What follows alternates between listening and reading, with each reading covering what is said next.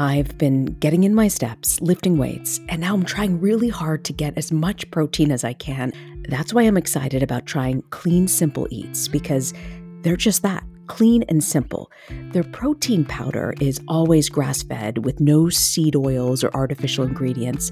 It's third-party tested and non-GMO and gluten-free. They've got 26 delicious all-natural flavors. You really can't go wrong with any of them. They've got simply vanilla and other unique flavors like cookies and cream, caramel toffee, and even cinnamon roll. I have a feeling my entire family may just like Clean Simple Eats protein powder, and they're probably going to use it every day because it's so easy to put into your milk or a recipe my daughter loves to bake, or in a smoothie which my son loves to drink almost every day. It's amazing really in any form. Visit cleansimpleeats.com and use the code AskLisa20 at checkout for 20% off your first order. That's cleansimpleeats.com with the code AskLisa20 for 20% off your first order. You know, some people enjoy composing their own music, chord by chord, and others are happiest when they come across that one perfect song. Work is not a lot different than that.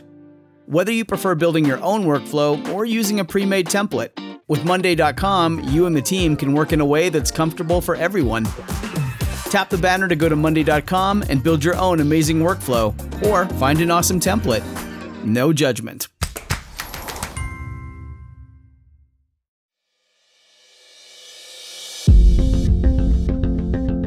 This is Ask Lisa, a podcast to help people understand the psychology of parenting, now in the midst of a pandemic. Psychologist Dr. Lisa Damour, author of 2 New York Times best-selling parenting books, takes your questions. And I'm co-host Reena Ninan, a journalist and mom of 2. Some of what we talk about comes from raising children ourselves. Most of the time, I'll be getting answers to your parenting questions. So send your questions to Ask Lisa at drlisadamour.com. Episode 42, How Do I Talk to My Child About Racism? With special guest Emmanuel Acho. Oh, I'm so excited for our guest today. I know. This is such an important topic, and how we bring it up with kids is so critical. Reena, we've actually been having a lot of conversations about racism in our home because we decided to go back and watch the original Muppets. Really? All of the original Muppets from like the 1970s are on TV. So I've been showing it with my to my 10-year-old. And one thing that's really interesting is that at the start of several episodes, there's a disclaimer from Disney Plus where it's housed now, saying this episode depicts people or places in ways that we consider, racist or offensive at this point. And rather than erasing this, we're just going to mark this and note this, that we think differently now, something along those lines. And so we've been having these conversations where we're talking about okay, what makes that inappropriate? Why is that not okay? But this is so hard, that we thought we'd bring in a pro, someone who really has addressed this work and taken on this work in such a huge way. So I am absolutely thrilled to have Emmanuel Acho with us. He is terrific. And you know what? It's partially about having these conversations. And where do you start? How do you begin? I want to introduce Emmanuel. He is a New York Times bestselling author and host and producer of Uncomfortable Conversations with a Black Man. His online videos really aimed to address racial insensitivity and ignorance. They were launched back in June of 2020, and his YouTube series has more than 80 million views. Wow. Yeah, Emmanuel's also a Fox Sports analyst and a former NFL linebacker. He's also got a master's degree in sports psychology from the University of Texas. Emmanuel, welcome. Reena, Lisa, so good to see y'all. So good to be joined by y'all and excited to have this chat and conversation. Oh, we are too. Okay, so your new book, Uncomfortable Conversations with a Black Boy, just came out, and it was an instant #1 New York Times bestseller. Woo-hoo! Congratulations on that. Congratulations. Thank you. I loved the book. I know you wrote it with the aim of helping kids understand systemic racism and racist behavior. And I know that your hope is to help parents have these conversations with their kids. What would you want white and non-Black parents to understand about racism before they even have that talk? I would want them to understand the levels and intricacies of unintentional racism. What do I mean? Rena, Lisa, it's not the overt racism that plagues our society. It's not owning slaves. That doesn't happen anymore. It's not maliciously saying the N-word. That rarely happens, thank goodness. But it is the microaggressions. It's what I heard so often as a youth, Lisa. Emmanuel, you don't even talk like you're black. Emmanuel, you don't dress like you're black. Emmanuel, you're like an Oreo, black on the outside, white on the inside. Rena, if there are levels of murder in our judicial system, first degree murder, premeditated, second degree murder, a crime of passion, then you move down the rungs to involuntary manslaughter, it wasn't intentional, but it still led to death, then Lisa, I submit that there are also degrees of racism. And see, parents, particularly non-black parents, that's who I'm speaking to now, we can obviously identify first-degree racism. Well, Timmy, don't say the N-word. Well, John, make sure, you're treating everybody politely. But can we identify the involuntary racism? Can we identify he's black, but he's not like those other blacks. You're a different kind of black guy. You're so educated for a black man. Oh my gosh, you're just so beautiful for a black woman. That is what I would want the non-black and my white parents to understand. It's not the overt racism that will kill you. Mm-hmm. It is the little emotional cuts from the sub-levels of racism that really will lead to death. But what if you're not aware that you're doing it? Because that's often the problem, Emmanuel. It's just people don't know that they are doing it. Snaps are a phenomenal question. I ask questions for a living, so when I get asked a good question, I get excited. Rena, I'll tell you like I told Oprah. I use this acronym DENIAL, DENIAL. Don't even know I am lying, right? And so many people don't even know they are lying. You can't fix a problem that you do not know exists. However, Google is extremely free, and so are public libraries.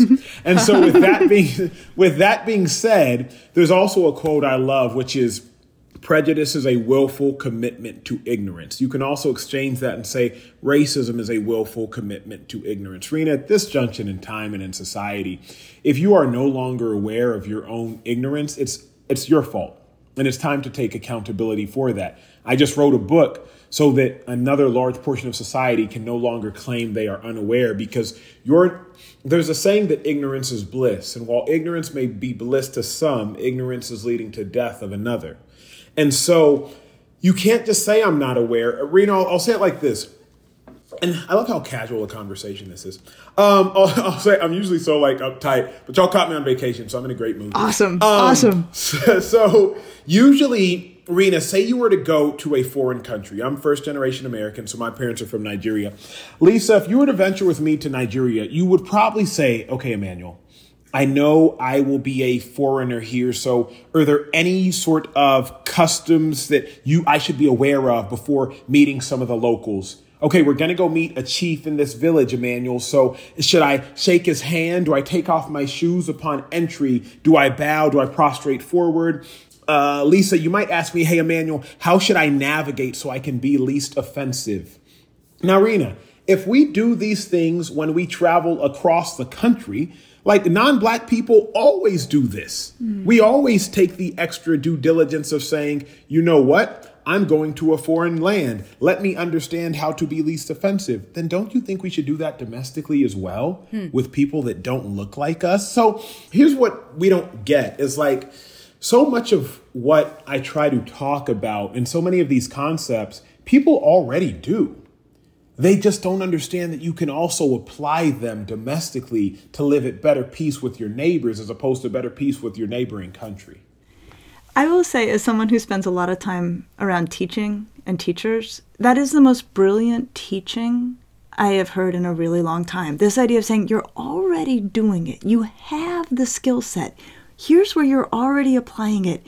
Now take that skill set and put it to work in your own communities. Put it to work in the day-to-day interactions you have. But I'm just crazy about the concept itself, but also how wisely you're getting people to bring out the best in themselves, sort of appealing to the better sides of people to try to help them actually expand the way in which they can be good. One, Lisa, thank you, because I don't take that lightly. Two, I'm very solution oriented. Yeah.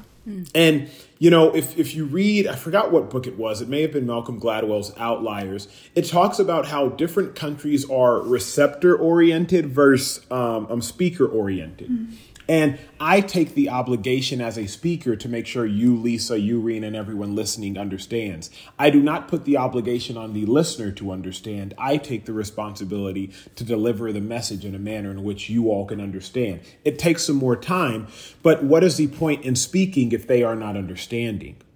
And so I'm always looking. I told y'all I'm on vacation right now. And so as I travel to, I guess the same country. But as I traveled like 5 hours to Hawaii, it's where I'm at, my friend was wearing a Chicago White Sox hat. And this white woman came up to my black friend and was like, "Oh my gosh, you're from Chicago?" And he was like, "No, I just like the hat." See, they found a mutual connection based upon Chicago, where the white woman was from, to lead her to converse with this stranger, this black man, my friend. Why do I present that?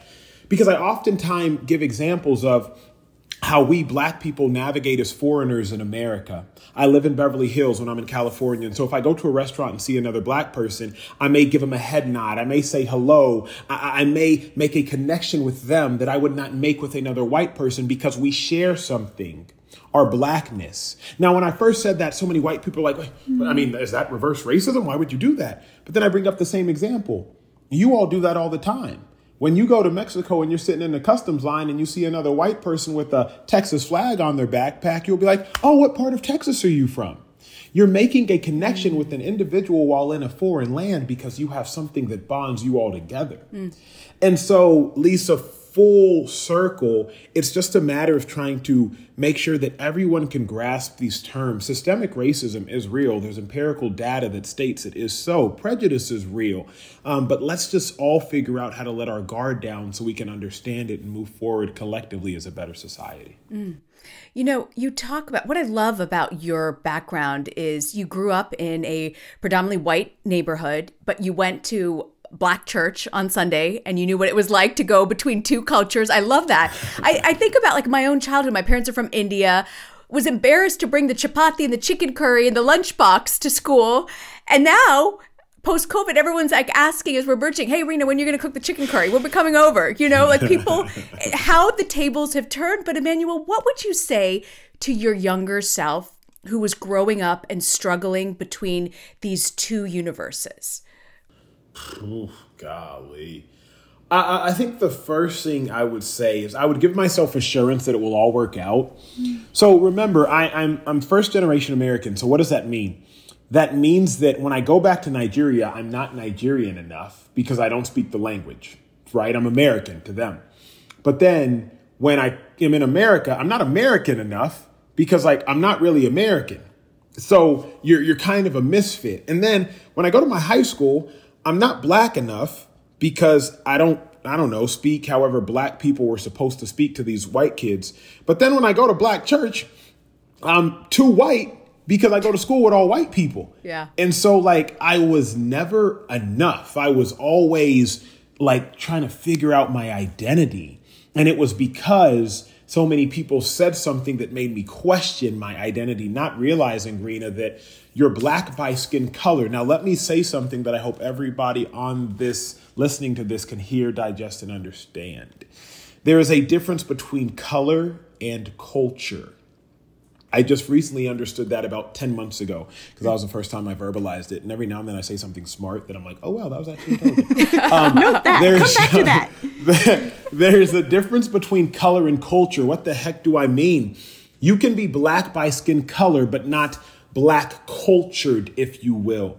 I was black by skin color, but I was Nigerian cultured, listening to Nigerian music, eating Nigerian food, going to Nigerian small groups. Even to this day, so many of my black friends will be like, "Hey, did you watch this movie?" A traditional black movie, if you will, Friday After Next, Barbershop, etc. I'm like, no, because I grew up in a Nigerian household.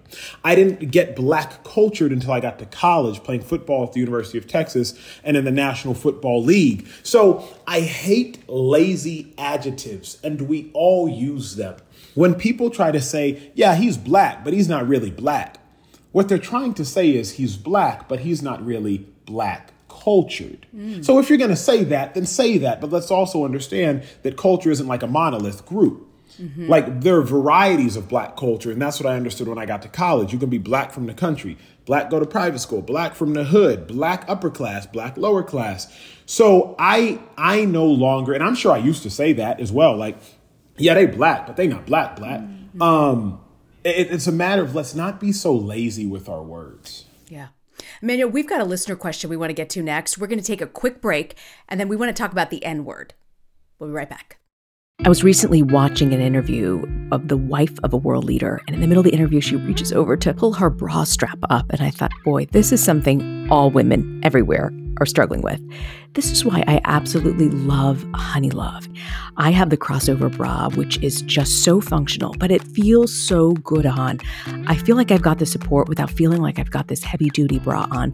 I've been through all the bras. The elastic wears out, the underwire pinches into your skin, you have to hand wash some, you can only wash it in this type of detergent, and I just wanted something that takes out all the fuss and will support me day in and day out. Honeylove's not just supporting women, it's empowering women. So treat yourself to the best bra on the market and save 20% off at honeylove.com/askalisa. You can use our exclusive link to get 20% off. That's honeylove.com/askalisa to find your perfect fit. And after you purchase, they're going to ask you where you heard about them. We hope you support the show and tell them Ask Alisa sent you. Honeys, you deserve this. Free the pain and discomfort and keep the support with Honeylove. Earth Breeze Eco Sheets look just like a dryer sheet, but instead of being a dryer sheet, they're in fact an ultra-concentrated liquidless laundry detergent. It's really the best of all worlds. Earth Breeze is tough on stains and odors while being kind to the planet and to your skin. Personally, I get a huge kick out of using Earth Breeze. I love the fact that it takes up less space, is better for the environment, and yet it leaves my clothes smelling so good and it gets them so clean. Here's the bottom line. Making a positive impact in the world doesn't have to come at a cost to you. My clothes are clean, they smell great, and I feel like I actually did something good, not just for my laundry, but also for the earth. Right now, my listeners can receive 40% off Earth Breeze just by going to earthbreeze.com/asklisa. That's earthbreeze.com/asklisa to cut out single-use plastic in your laundry room and claim 40% off your subscription. earthbreeze.com/asklisa. I'm all for healthy habits, but I don't trust quick fixes. This is why I love Daily Harvest. They take all of the work out of eating well, and all I have to do is enjoy. Daily Harvest makes it so easy for me to eat in the nutritious and delicious ways that I like. They take the planning, the prep, the cleanup out of cooking, and they deliver meals that are packed with vegetables and fruits straight to my door. The other thing I love about them is that it's not the same old boring meals. I love their dragon fruit and lime smoothie. I also love their butternut squash and rosemary soup. They also have this wonderful herbed squash and asparagus risotto. Create healthy habits that last with Daily Harvest. For a limited time only, go to dailyharvest.com/asklisa to get $30 off your first box plus free shipping.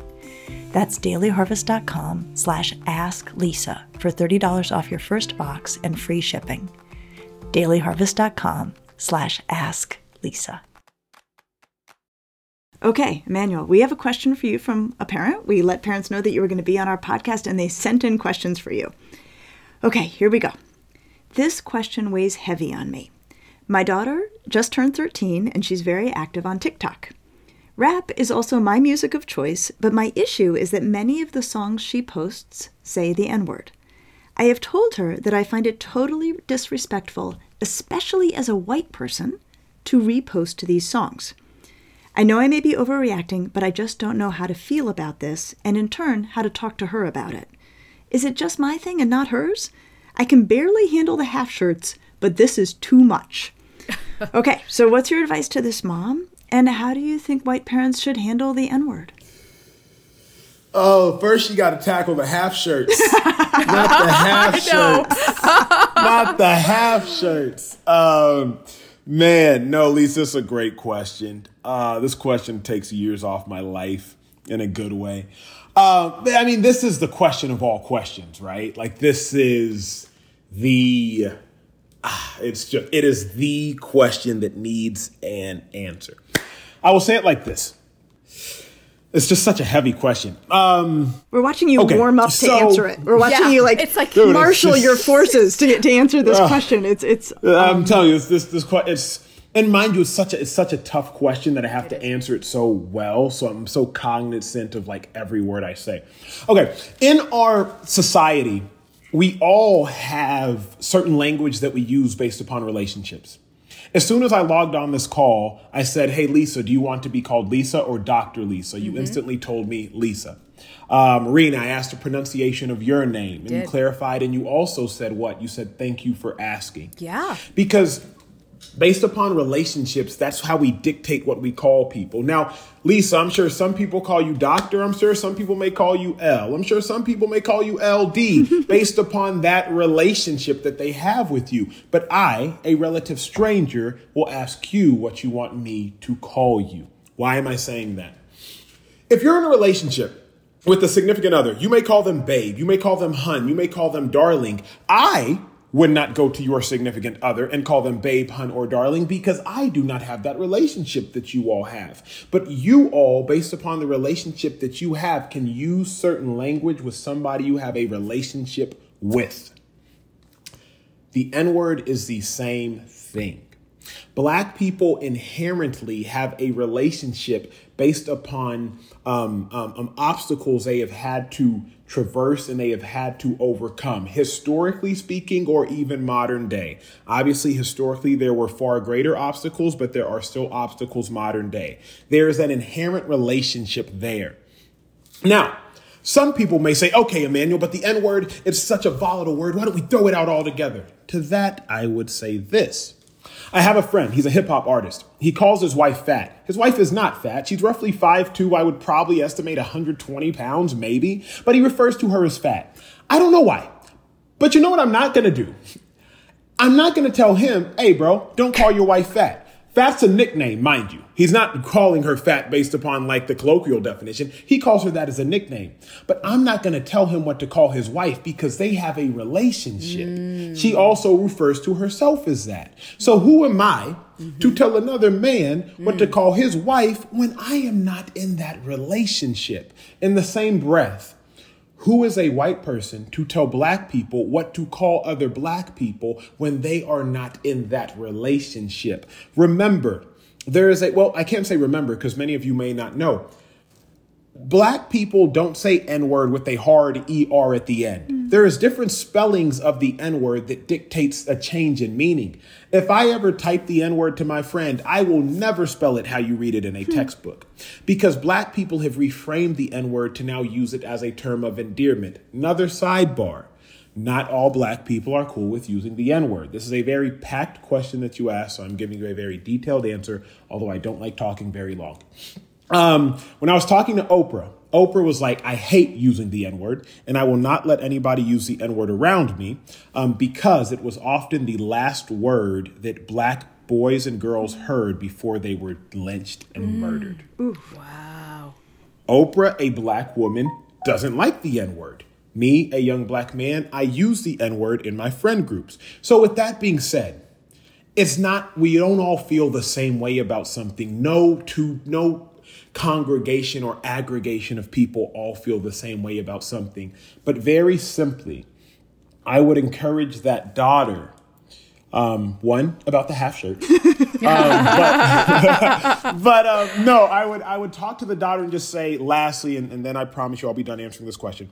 Understand the meaning and the connotation of the N-word. If I ever post a video on my social media, I will not post it with the N-word.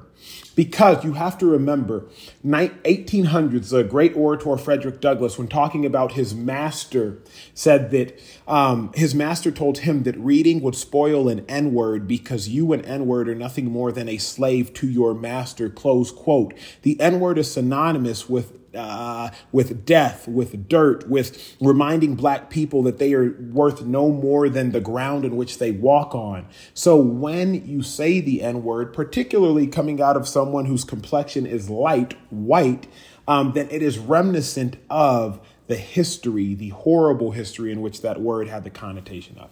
Wow. Okay, we're done. All right, so I got another question for you. Our listeners are dedicated parents. They're trying to get it right. They want to do right by their own kids, and they want to do right by other people's kids. So as our listeners are trying to figure out what it means to be an ally, what do you think they should have on their minds as they start this journey? How do parents themselves act like allies, and how do they help their kids act like allies? It's a good question. Being an ally takes action. I've never said that before, and I like it. Being an ally takes action. What do I mean? Remember about a year ago when there was Blackout Tuesday and we all posted a black square on our Instagram pages? Gosh, that was so worthless in my opinion. And it was worthless not because the act didn't necessarily point people to educate themselves. It was worthless because the black square was used as a scapegoat to not have to do anything else. Well, I posted a black square on my social media, so I'm an ally. What? You posted a bikini picture on Monday, a black square on Tuesday, and then a vacation picture on Wednesday. It's not allyship. Like, what are we talking about? And then you deleted the black square a week later because it didn't look good on your Instagram page. That's not allyship. Now, let's also clarify. Allyship looks different based upon where you are and to whom you are working with. I will give you all examples. After George Floyd was murdered, I get called by 3 white men, Brandon, Russell, Trent, 3 white friends of mine. And all they said was, hey, we're here if you need to vent, if you need to cry, if you need to yell, if you need to talk. We are here for you. In that moment, that was allyship. For those who don't know, before Uncomfortable Conversations with a Black Boy was written, there was a video series, Uncomfortable Conversations with a Black Man. That is how I got in touch with Oprah. She found me. That's how Matthew McConaughey ends up calling me from a no-caller ID number. Another story. Oh, that's a good one. But I was creating these videos by myself. I was paying for them by myself. I was producing them by myself. I was editing them by myself. Why am I telling y'all this? Because one of my white friends, who's actually a producer for a living, he says, hey, Emmanuel, if you need help, I would love to do it for you and support. That was allyship. Allyship doesn't necessarily look like marching and protesting. It doesn't necessarily look like yelling Black Lives Matter. It doesn't necessarily look like yelling defund the police. Allyship looks different to whom you're being an ally to.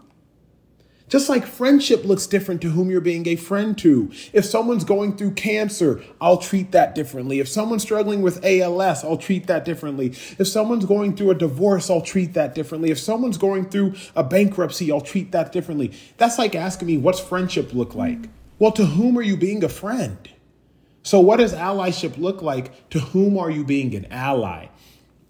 Allyship looks like this. In business, they say, find a need and fill it. Mm-hmm. Yeah, that's right.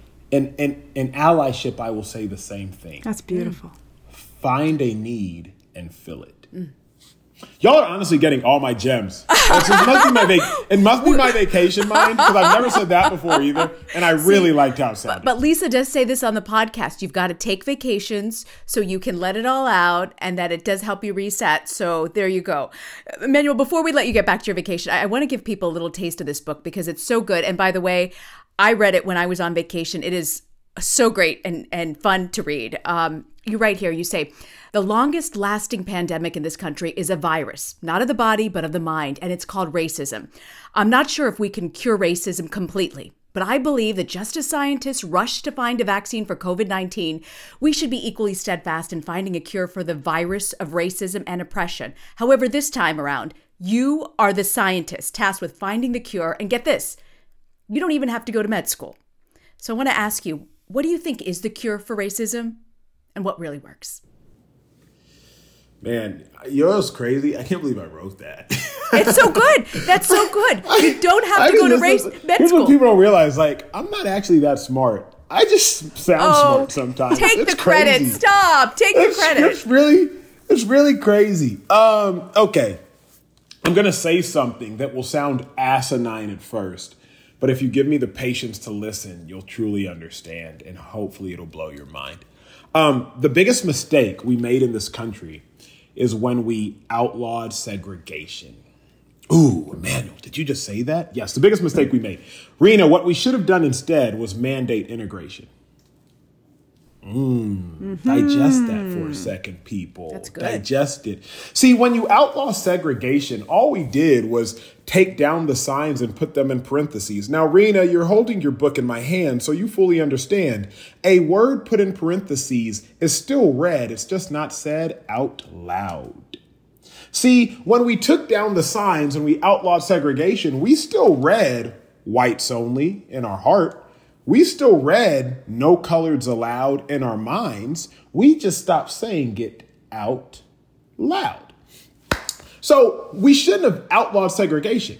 We should have mandated integration because now you are forcing different people from different cultures to mix. And when you force people to mix, you understand that these notions that you had of different individuals are actually false. What is the cure for racism in our country? It is very simple. Mandate integration in your own life.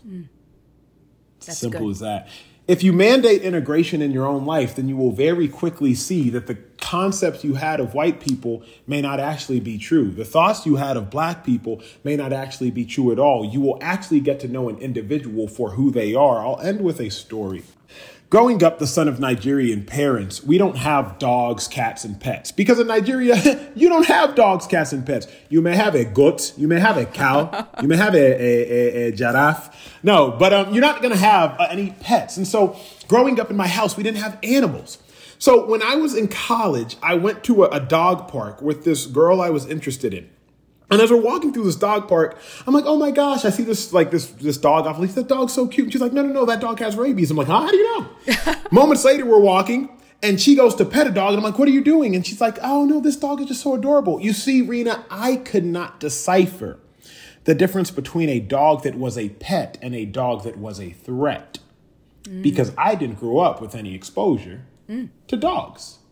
See, if you don't grow up with exposure to white people, you can't decipher the difference between a white person that's racist and a white person that's racially ignorant because you didn't grow up exposed to white people. If you don't grow up exposed to black people, you can't decipher the difference between a black person that's cold and thus has his hood on and a black person that may be trying to conceal their identity because you weren't exposed to different individuals. So you, like I, cannot decipher a difference because of a lack of exposure and integration.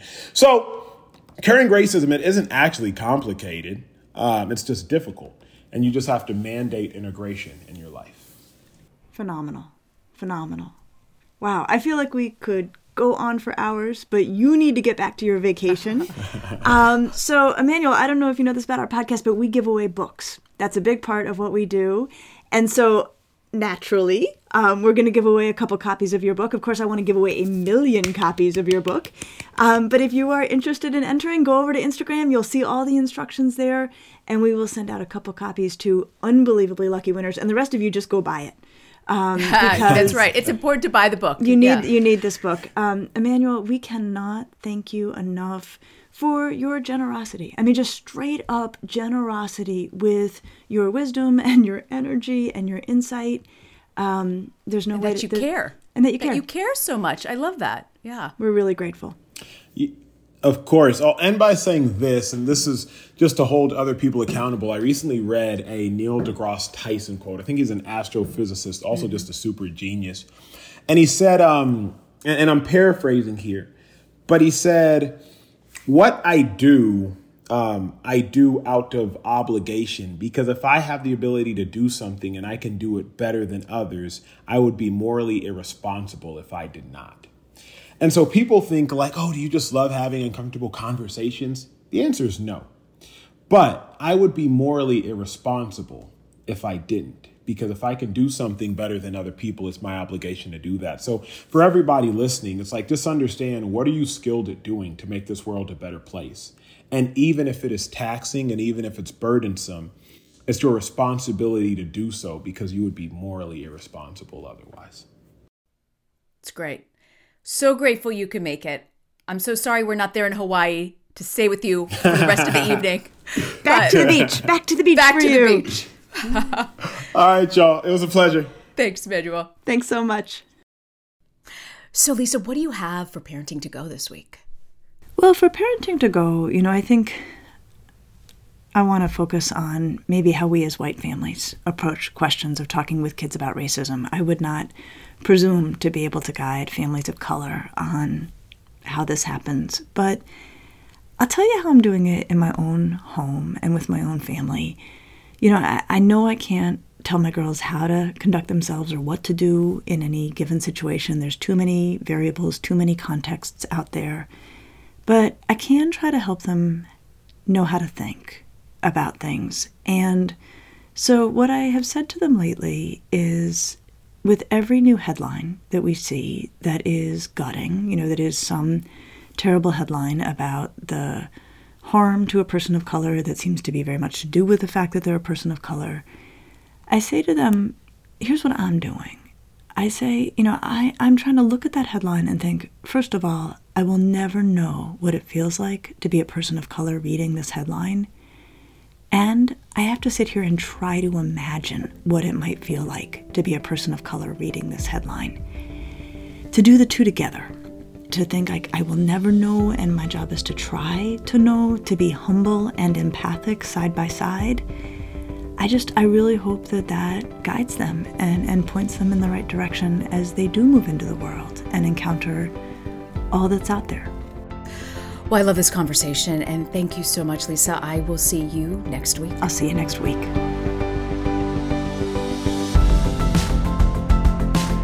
Thanks for joining us. Be sure to subscribe to the Ask Lisa podcast so you get the episodes just as soon as they drop. And send us your questions to asklisa@drlisadamour.com. And now a word from our lawyers. The advice provided on this podcast does not constitute or serve as a substitute for professional psychological treatment, therapy, or other types of professional advice or intervention. If you have concerns about your child's well-being, consult a physician or mental health professional. If you're looking for additional resources, check out Lisa's website at drlisadamour.com. We'll see you next week.